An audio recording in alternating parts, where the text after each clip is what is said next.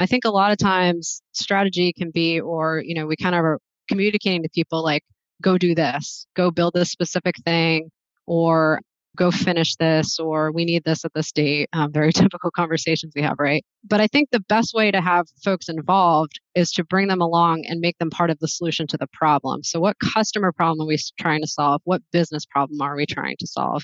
What markets are we trying to go into? Or what folks are we trying to target with these new capabilities in the app? And I think that gets you both more engagement and, of course, like deeper thinking about what those solutions might be. Creating great products isn't just about product managers and their day-to-day interactions with developers. It's about how an organization supports products as a whole, the systems, the processes, and cultures in place that help companies deliver value to their customers. With the help of some boundary-pushing guests and inspiration from your most pressing product questions, we'll dive into this system from every angle and help you think like a great product leader. This is the Product Thinking Podcast. Here's your host, Melissa Perry. Hello, and welcome to another episode of the Product Thinking Podcast. Today, we have Maura Kelly, who's a VP of Engineering at MailChimp, here with us to talk all about how product managers and engineers can work better together. So welcome, Maura. Thank you, Melissa. So Maura, you came into MailChimp when it was very early, but before that, you had an illustrious career in engineering. We're talking about how you kind of got involved with it. Tell us, how did you end up at MailChimp? What was your path to get there? And what was it like when you started? Yeah. So one of the things I love about MailChimp, we have a lot of folks in engineering who did not follow a traditional path into engineering. They're amazing and creative people.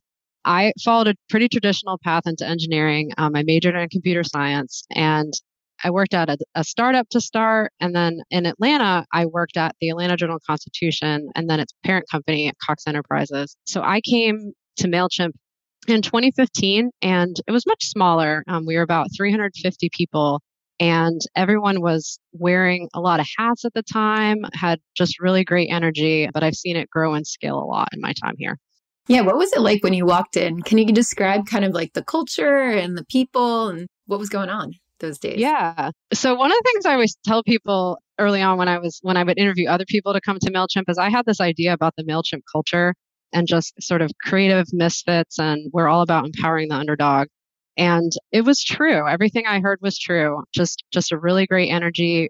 We were in a building on a street here in Atlanta called Means, and call it Mean Street. Then later we moved into Ponce City Market, and everyone just sort of sitting together, working really closely together. It was a really exciting time. And MailChimp was really founded by design people too, right? Like that was the founder's big push. Was he was a designer. He wanted to make really cool emails for people. What was it like in the early days? How did designers, product managers, and engineers all work together? Yeah. So the funny thing is that when I started, we definitely had engineers and designers, but we didn't have any product management at the time. Everyone was kind of wearing many hats, and kind of everybody was a product manager at that time. And how did that work? Was it confusing? Was it hard to prioritize, or, things just worked fine? I think every organization, it works for the size that you are, and, it might change over time as you scale. So, at that time, one of the stories I like to tell is we had a billing part of the application, obviously, to take the money, and we had one engineer working on that. And nowadays, we have a whole team of a whole cross-functional team working on that. And that's just the sort of the evolution of the company growth. So now, though, MailChimp does have product managers, right? Right. So, when did you guys all decide, hey, we actually need this role? And what caused that? Yeah. So I think that was really just a kind of a company-wide scaling thing, right? So we were going from, we would always say internally, startup to grown up. We were going from a team of generalists and starting to build out teams of specialists. One of the metaphors that we used a lot during that time actually comes from an article by Molly Graham, who was at Google, and it's giving away your Legos. So you have to, it feels very worrisome to sort of give away parts of your job, but it's all about scaling the org to do more. What were some of the problems that you were kind of seeing that made you go, hey, we could use product management for this? To give some context, I get asked this question a lot, is when is the right time to hire your first product manager? Usually it's the founders who, were the product managers. They have this really strong vision for what the company is. And then you start scaling, like you said, and we start to think about when do we introduce the first product manager, 350 people sounds like a lot to get to without product management. So I'm curious, like how decision making was made before then. If you're all the product managers, who was really like leading that prioritization decision, the vision decisions? And then what broke where you were like, hey, we need product managers now. Like we need to specialize. We need to keep going. Yeah, so I think probably some of the driving force behind that was taking MailChimp from an email platform to a marketing platform. So the complexity of the product grew. And that to me would be like a really obvious time to start thinking about having product managers focusing on different areas of the product and of course different maybe customer segments that might be served by those. Another thing that we did at that time was our first product managers actually we're all internal. So they came from other disciplines into product management. So to start, it was people who already knew MailChimp really well, already knew our customers really well. And those people who transitioned into product management as well, how did they learn what to do? And how did you make sure that they were set up well to succeed in their role? Yeah. So obviously, we're all learning on the job every day. But over the time of introducing product at MailChimp, we've both nurtured people from internal to become product managers, and we've also hired some outside people with experience in product management. So kind of doing both. Yeah, I find that helps a lot is like if you can mix up the teams and have people to learn from who have not worked inside that company before or have done that before. To me, that's been the most successful thing to getting product managers up to speed. But I also have a question about like the rest of the organization. Was there any tension between the engineers and the product managers when this started? If you guys were playing the product management role, did anybody go, no, that's like my job. What are you doing? Are you taking it over? Yeah, of course, right? Like this is a change. And like all changes, it requires communication and navigation. There's definitely a learning curve and change curve to get people through. Again, we talked a lot about the Legos metaphor and how to grow up as a company, we needed to have people specializing in different areas, and we would all do more together that way. So what types of things do you do as a team at MailChimp to make sure that the engineers and the product managers and the designers like all work really well together? This gets into planning, one of my favorite topics. And we have tried a number of different ways to do MailChimp. One way we did for a long time, which ended up sort of just becoming too difficult as we scaled to manage with the whole team, but we would do a planning week. And that would be every single team would stop their in-progress work for that week, and everyone would get together and just really dig into the next quarter of work they wanted to do, understand all of the needs from all the disciplines. So from product, from engineering, from design, what we would need to do to accomplish that work.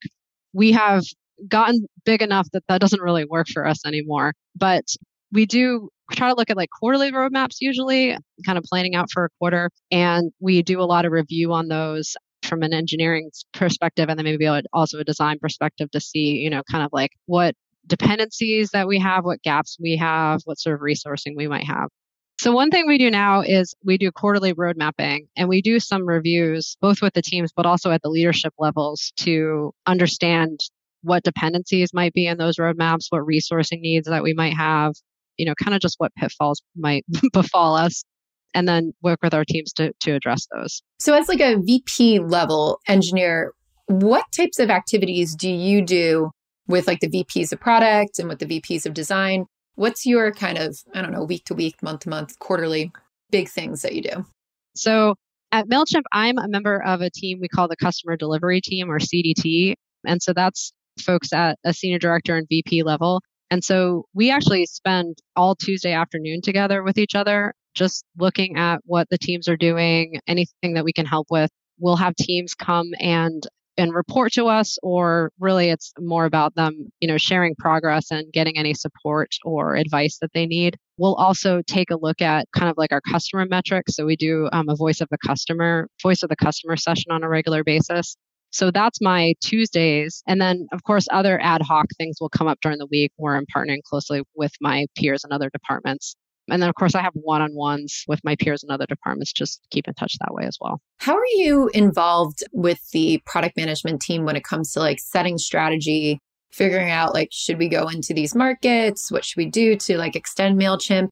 Like, I know you guys went through a really big transition that you were kind of talking about just a little bit before, from moving from an email company to a marketing company. And now you've been acquired, you've got this massive platform. It does so much more than just emails, right? It does a lot of different things. I think from a product perspective, a lot of the people listening to this know how product strategy is set from like our world, but how do you bring the engineers into that? What types of questions do you want to be asked? How do you want to be involved in that? Yeah, so I think what we really want to do there, engineering for sure, but all disciplines, is get them thinking about the customer problem. I think a lot of times strategy can be, or, we kind of are communicating to people like, go do this, go build this specific thing, or go finish this, or we need this at this date. Very typical conversations we have, right? But I think the best way to have folks involved is to bring them along and make them part of the solution to the problem. So what customer problem are we trying to solve? What business problem are we trying to solve? What markets are we trying to go into, or what folks are we trying to target with these new capabilities in the app? And I think that gets you both more engagement and, of course, like deeper thinking about what those solutions might be. I think there's this weird misconception with product managers sometimes that the engineers don't care about those things, right? Like they don't care about the customers. They don't need to go to listen to customers during interviews. They should just be heads down coding. What's the reality of that coming from the engineering side? Like how should product managers involve their engineers? I feel like engineers are, in my experience, are like everyone. We want to work on stuff that matters. We want to work on stuff that makes a difference. We want to help. We want to be part of a larger mission. And that's incredibly motivating and it gets us better work. I think that if you're heads down, it's hard to know the context. It's hard to know that information that's going to help you build a better product. One of the things I believe is that you have to understand what you're trying to do, or let me put it a different way. It's like, first, I've heard this quote and I'm sorry, I don't know who to attribute it to, but it's like first solve the problem, then write the code. So like you have to figure out what you need to go and do before you actually write the code, and figuring out what code to write is actually the most important part. That's interesting. So like what types of activities should we be doing with engineers to make sure that they understand the problem really well? Yeah. So I think as much as you can involve engineers in discovery and talking to the customers and actually deciding the solutions that we're going to go after for these problems, not only will it give engineers the context to solve the problems, the engineers have great perspective and they deeply know what's possible. So they can also help with a different direction to go to that might also work. Which activities and which parts do you feel like during the discovery process should we plug engineers in to? Because I've also gotten this feedback sometimes as well when I've tried to help people transition into more of these modern ways of thinking with product management. I feel like sometimes you could go too far, right? And the engineers go, well, I do actually have to go do some work, right? Like, I don't want to be everywhere. That's your job. What's the right level? And like, how often should we be saying like, hey, come here, let's go to a customer interview? How often should they be involved in all the discovery work? Where do you find like the right balance for that? Yeah, I think there's a healthy tension here, right? And I think that this is a little bit about time management. So, engineering is a creative work where you need to have space and time to do it. So, if I were to look at one of my engineers' calendars, I don't want to see them in meetings all day long because I know they don't have space and time to do their work. But I do think it's important for all of us to be involved in in the discovery process, like we talked about. So I would say in general, it's a tension and you have to balance it. If you're going maybe really deep with a customer, you probably don't need like the whole team there. But if you interviewed several customers and have come to a conclusion based on that data, you should share that with the entire team. Some of that stuff can be done asynchronously. It doesn't all have to be done live in a meeting. So you can give engineers documentation to read or things that they can sort of engage with on their own schedule. But it's ultimately a healthy tension of protecting that space and time to do the engineering work and being involved in that discovery. I like that balance a lot. It was something when I was a product manager, I did a lot at OpenSky. I had this team of, it's funny, almost all their names were John. This team of Johns in Nashville who are still some of the best engineers I've ever worked with. What I found too, you tell me if this is true, because I don't know just coming from it, but in my work, I found that there's some engineers who are like super motivated by like solving problems for customers. But then there's also other engineers I've run into who are super motivated by solving like hard engineering problems, right? We had one person that we tried to make like a VP of engineering, and he was like, I don't want to do this people management. I don't want to go to customer interviews. Like, I got to chase this bug. Like there's something crazy in the back end of the system that I built from scratch and I got to figure out what it is. And that's what really motivated him, like getting into the architecture, getting into the design of the systems. Do you find that's true with engineers, like the way that they're motivated by different types of problems that they can solve? And what do you look for when you're a product manager to figure out how to motivate them? Yeah. So that's a great one. And I totally agree. People are obviously motivated by different things. But the good news is there's so much work to do and so many problems to solve. Like it's no problem. One of the things I always say is like the management magic is when you can take what somebody wants to do and what the company needs and put those two things together. I mean, a simple way to think about this maybe is like for what mostly my teams do is product engineering. So it's very cross-functional focused. It's very collaborative. There's certainly other engineering disciplines that maybe aren't as out in front or, talking to customers or working with designers. I mean, I think in the modern workplace, we're all working collaboratively, and that's about fit too. It's like getting people in the right role for them. What I found though is that really important customer problems can often be really important engineering problems too, right? So you can often put those two things together as well. But like I said, some of it might just be that there's a slightly different role that's a better fit for that engineer. I always say like, I love the stuff that touches the customer. Like that's where I want to be working. That is what motivates me. I want to be collaborating with design, product management, marketing. Just that for me is what gets me out of bed. Did you know I have a course for product managers that you could take? It's called Product Institute. Over the past 7 years, I've been working with individuals, teams, and companies to upskill their product chops through my fully online school. We have an ever-growing list of courses to help you work through your current product dilemma. Visit productinstitute.com and learn to think like a great product manager. Use code THINKING to save $200 at checkout on our premier course, Product Management Foundations. Here's the tension that I've seen quite a bit with product managers when they get into a new team or, a team they never worked with before. They're trying to figure out what motivates their engineers. They're maybe bringing them along into the work with the customers. They're like, hey, come to the interviews. Sometimes, and I get this question from people, they're like, what do I do when my engineers are not motivated by those types of things? Like tactically, right? How should they go to somebody like you, like the VP of engineering, who, manages them and works with them? And, we don't have control as product managers over who's on our team. That's the difference to me between like a CEO and a product manager and why I hate mini CEO. Like you don't get to choose who's on your team. That's not up to you. But how can you work with leadership? How should product managers and engineers like go and, approach these problems with their leadership to make sure we have a team focused on the right things, motivated by the types of problems that we're actually looking at and all working really cohesively together? Yeah. So, I mean, I think it's what you said. We need to talk about it. So if there's folks that aren't a good fit or, for whatever reason, aren't doing the best work that they could be doing, that's absolutely a conversation that needs to happen at a leadership level. And it's interesting you're talking about product managers not picking who's on their teams, which I agree with it and it's valid. But like we can have a conversation about that, right? Like we can kind of like figure out what's in the best interest of everyone, but absolutely bring in your engineering management counterparts to help with that. Yeah, I feel like it might be like a scary topic because it's not like, hey, we want to get rid of the person on my team. But it's true. Like if they're not working on the most impactful stuff for them, and it could just be the wrong time of people's careers, I feel like too. Like the person I talked about who really wanted to chase that bug and didn't want to be a people leader is a fantastic people leader now. Like he went on to become the CTO, does a fantastic job at it. But I feel like there's probably just stages of people's careers or times where they were more motivated by different types of things. And it's important to like really have a good conversation about that and suss it out. But I hear a lot of people get stuck. Like they're just afraid to go talk to management, I guess, because VP of engineering, like sounds scary. So it's like, I'm not that scary. But how do you want to be?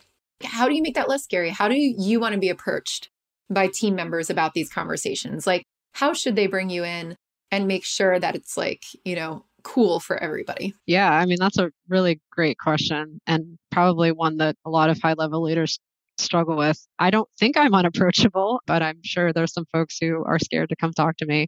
I can tell everyone listening, I'm happy to talk about these things. Definitely approachable. And I think one of the things that I can do and other folks can do is be proactive about that. Like reach out to your product counterparts, reach out to your counterparts, see how things are going. One of the big reasons I do one-on-ones with my peers is so we can have that dialogue going. So hopefully if there's something that they need to bring up, they will. Yeah, that's great. So we talked a little bit about too, what motivates engineers? How do we find out what that is, bringing them around onto the teams? So we just talked about, motivating engineers, getting them to work better with product managers.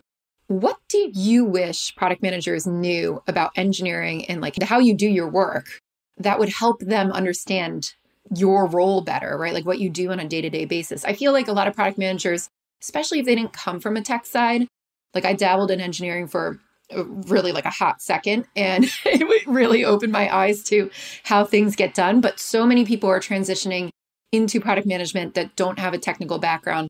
I know it makes them really nervous as well. All my students at HBS are like, oh my God, I don't know how to code. Like, should I take a coding boot camp? Should I do that? And over again, we have engineers come in and be like, no, that's my job, right? We talked a little bit about giving engineers time and space to work on problems. What else do you wish product managers understood about the job of engineering that you think they might not get? I think the thing that maybe people don't know is that there's a lot going on behind the scenes that they maybe don't see. And I would guess this is true for every discipline, right? Like I'm not a designer. I don't know what's going on behind the scenes in design. But if you think about especially like a modern engineer's role, they are not only writing the code for whatever customer problem you're trying to solve right now, they need to be writing that probably to certain coding standards. They're getting code reviews. They're giving code reviews to other people. They're trying to think about the security of the feature that they're writing. They might be having a transition to a new framework, or maybe they used to write everything for managed servers and now they're running everything in the cloud. There's just like a whole world of things going on behind the scenes that might make everything, that sort of simple thing you're asking them to do actually be a lot more complicated. Yeah, that sounds like a lot. I imagine too, like the engineers don't know how often product managers are like sitting in meetings arguing about things, trying to like help the prioritization or deal with difficult stakeholders. So much behind the scenes on both of these parts. One of the things that we were talking about as well before was getting the engineers more in tune with the customers, making sure that they really think about their problems. And you were telling me about this customer obsessed sprint that you did at MailChimp, where you all just took time off to work on it. Can you tell me a little bit about what that was and how engineering was involved and what that actually looked like? Yeah, absolutely. I love to talk about this. So over the summer, we did a 2-week sprint, which we called the customer obsessed sprint. And the cool thing about this project was kind of at the time, there were a lot of folks and even in different departments thinking about something like this. For our customers, their busy season is the end of the year, is the holiday season. We're trying not to be disruptive. So we're not trying to like push out big changes right now that might mess anything up. We try to kind of keep it very calm right now. And this is the time of year that we usually maybe dig into some of these customer bugs and maintenance work. But if you think about it being the busy time of the year for customers, we actually want to fix these things for them earlier. So a lot of folks have kind of been thinking about like, how do we pull this work up earlier in the year? So I had talked to several folks from other departments about this, and that started to sort of coalesce into a proposal that we put together. And I, kind of shopped that around with my peers. I talked about it with our executive leadership team and said, hey, let's take 2 weeks, all the teams at the same time, and say, hey, let's fix customer issues. Let's work on things that are affecting our customers. And, it ended up being strangely a really nice break, like a nice time to sort of just focus on kind of smaller things in these big sort of product initiatives. But we were able to resolve a ton of issues, a ton of Jira tickets. We have Zendesk is what we use for our customer team. And so a ton of those issues linked to those Jira tickets. So what was the result of the customer obsessed sprint? Like you put all these things out there, really fixed a lot of issues. Did you get feedback on like, oh my God, this is amazing? What was the success metrics after that? Yeah. So, I think the first success metric is the team really enjoyed it. Got a lot of great feedback from folks who were able to do it. We obviously know how many kind of tickets that we looked at. And we looked at some really old issues, like many years old tickets that were sort of hanging out. So that to me was also like a really big success metric. And just working on some things that had plagued our customers for a really long time that we were able to kind of wrap up, which is really nice. How did you prioritize the things that you wanted to fit into that sprint? So we did this in a couple different ways. We have a large team, and so kind of wasn't kind of one answer that worked for everybody, but we started with a prioritized list from our customer team of kind of like top burning issues, and especially some old ones that have been out there. But again, with kind of having everyone involved in the process, we also encouraged the teams to look at their product or their area of the product and things they know that needed to be worked on as well. And all the teams sort of prioritized that for themselves with those inputs. I feel like these types of things, sometimes the customer problems come from our support teams or from customer service or for product managers. We funnel that down. But then we've also got like all this tech debt that we usually have in these companies to fulfill, right? And I think it's amazing that you've did the customer obsessed sprint, because I usually hear about tech debt sprints. So that's like what I've heard from other companies. So I love that this one was focused on changing things for customers that were bugs or things that were just not working for them. One of the top issues that I hear from product managers as well is understanding like what the cost is of tech debt. And I feel like from a customer obsessed sprint perspective, if it's like a UI thing, a bug, something that, is coming through support, people can put like a number on it a little bit better. They can understand the problem. I think where product managers sometimes struggle is understanding the technical side, right? Like, hey, it's going to be 10 times slower to build this feature on this old platform that we've been using. We have to restructure it or re-architecture it. How should product managers be checking in with the engineering team about the health of the platforms to know when those things are coming up and to make sure it's not too late, when you go back and look at it? And what types of questions should we be asking? How should we be having that dialogue? How often should we be really looking at that? Yeah, it's a great question. Really quick, how often you should be looking at that is, possibly every sprint. But I kind of think about this twofold. I think of technical debt is the result of decisions that we've made. And honestly, frequently, they were the best decision at the time, right? There was a decision we made at the time with the information that we had. I think that in order to go forward in a low tech debt world, we want to be asking questions like, do you have enough time to do this? What are the implications of doing this? Some things we just have a fast turnaround time on, and that's fine, but not everything is like that. Other things can be negotiated. So we want to be having that dialogue on a regular basis every sprint to make sure we're just not rushing everything out the door as fast as possible and creating technical debt. And then I think for the things that are longer running, like you talked about, I find those always surface, and they often surface. This may be a little bit of that behind the scenes stuff. Technical debt will surface and cause issues for teams, and product managers don't always see that, right? Like if someone gets paged because something's broken, product manager might never see that. So you can ask questions about that too. But I also think that sort of thing is on engineering to surface to product management as well. Like, hey, this area is really causing a lot of churn.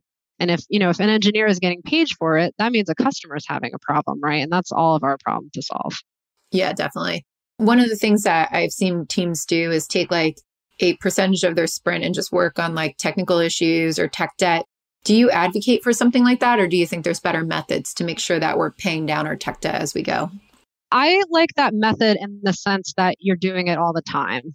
I think that we're kind of setting ourselves up in a bad spot if we're just like, oh, we're just going to take one sprint to do tech debt and then it'll be solved. Like we kind of know that's not the way it is.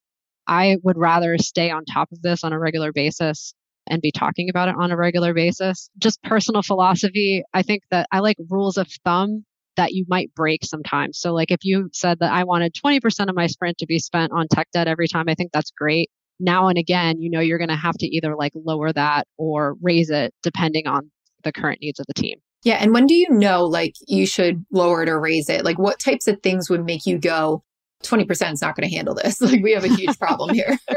One of the things that can maybe drive that is if you're gearing up for something big, like maybe you're working towards something large where building it on the old platform isn't going to work for you. That might be like a really good indicator. If you're getting a lot of pages or dealing with a lot of customer complaints, that might be another good driver. Great. Yeah, I think those are really good things to look out for when product managers are thinking about prioritizing it.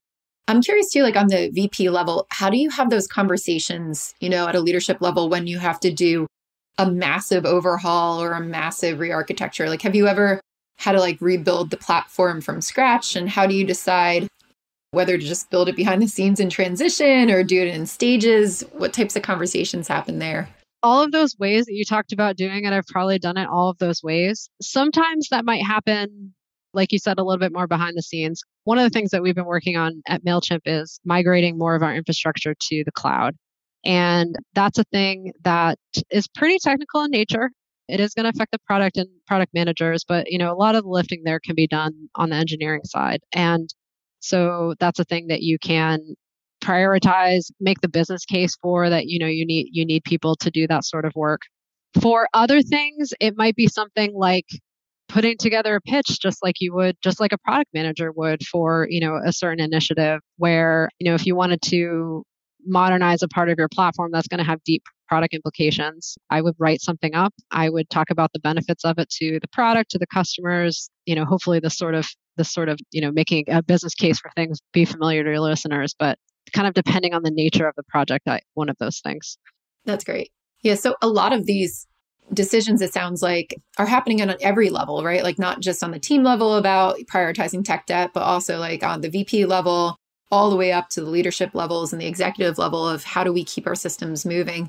And it sounds like it's just more of a conversation between product managers and engineers all the way up and down the organization, right? Of what's going to make this better for our customers? How are we going to solve these problems? How do we transition our product into creating new value, which I really like. So Maura covered a lot of stuff in this podcast, which is awesome. I think it's really going to help product managers understand how to work better with engineers. But I want to hear, what's your biggest tip for that? Like if you could give any advice to all the product managers out there listening, what would be your biggest piece of advice for how they can work better with their engineers? Yeah, so I'll say two things. The first is I'll sort of reiterate something we talked about already, which is both involve engineers in creating the solution and give them space and time to work on that solution. So involve them, but try to definitely give them space where they don't need to be in meetings and can do their work. But if there's one tip I could take away that you could put into practice right today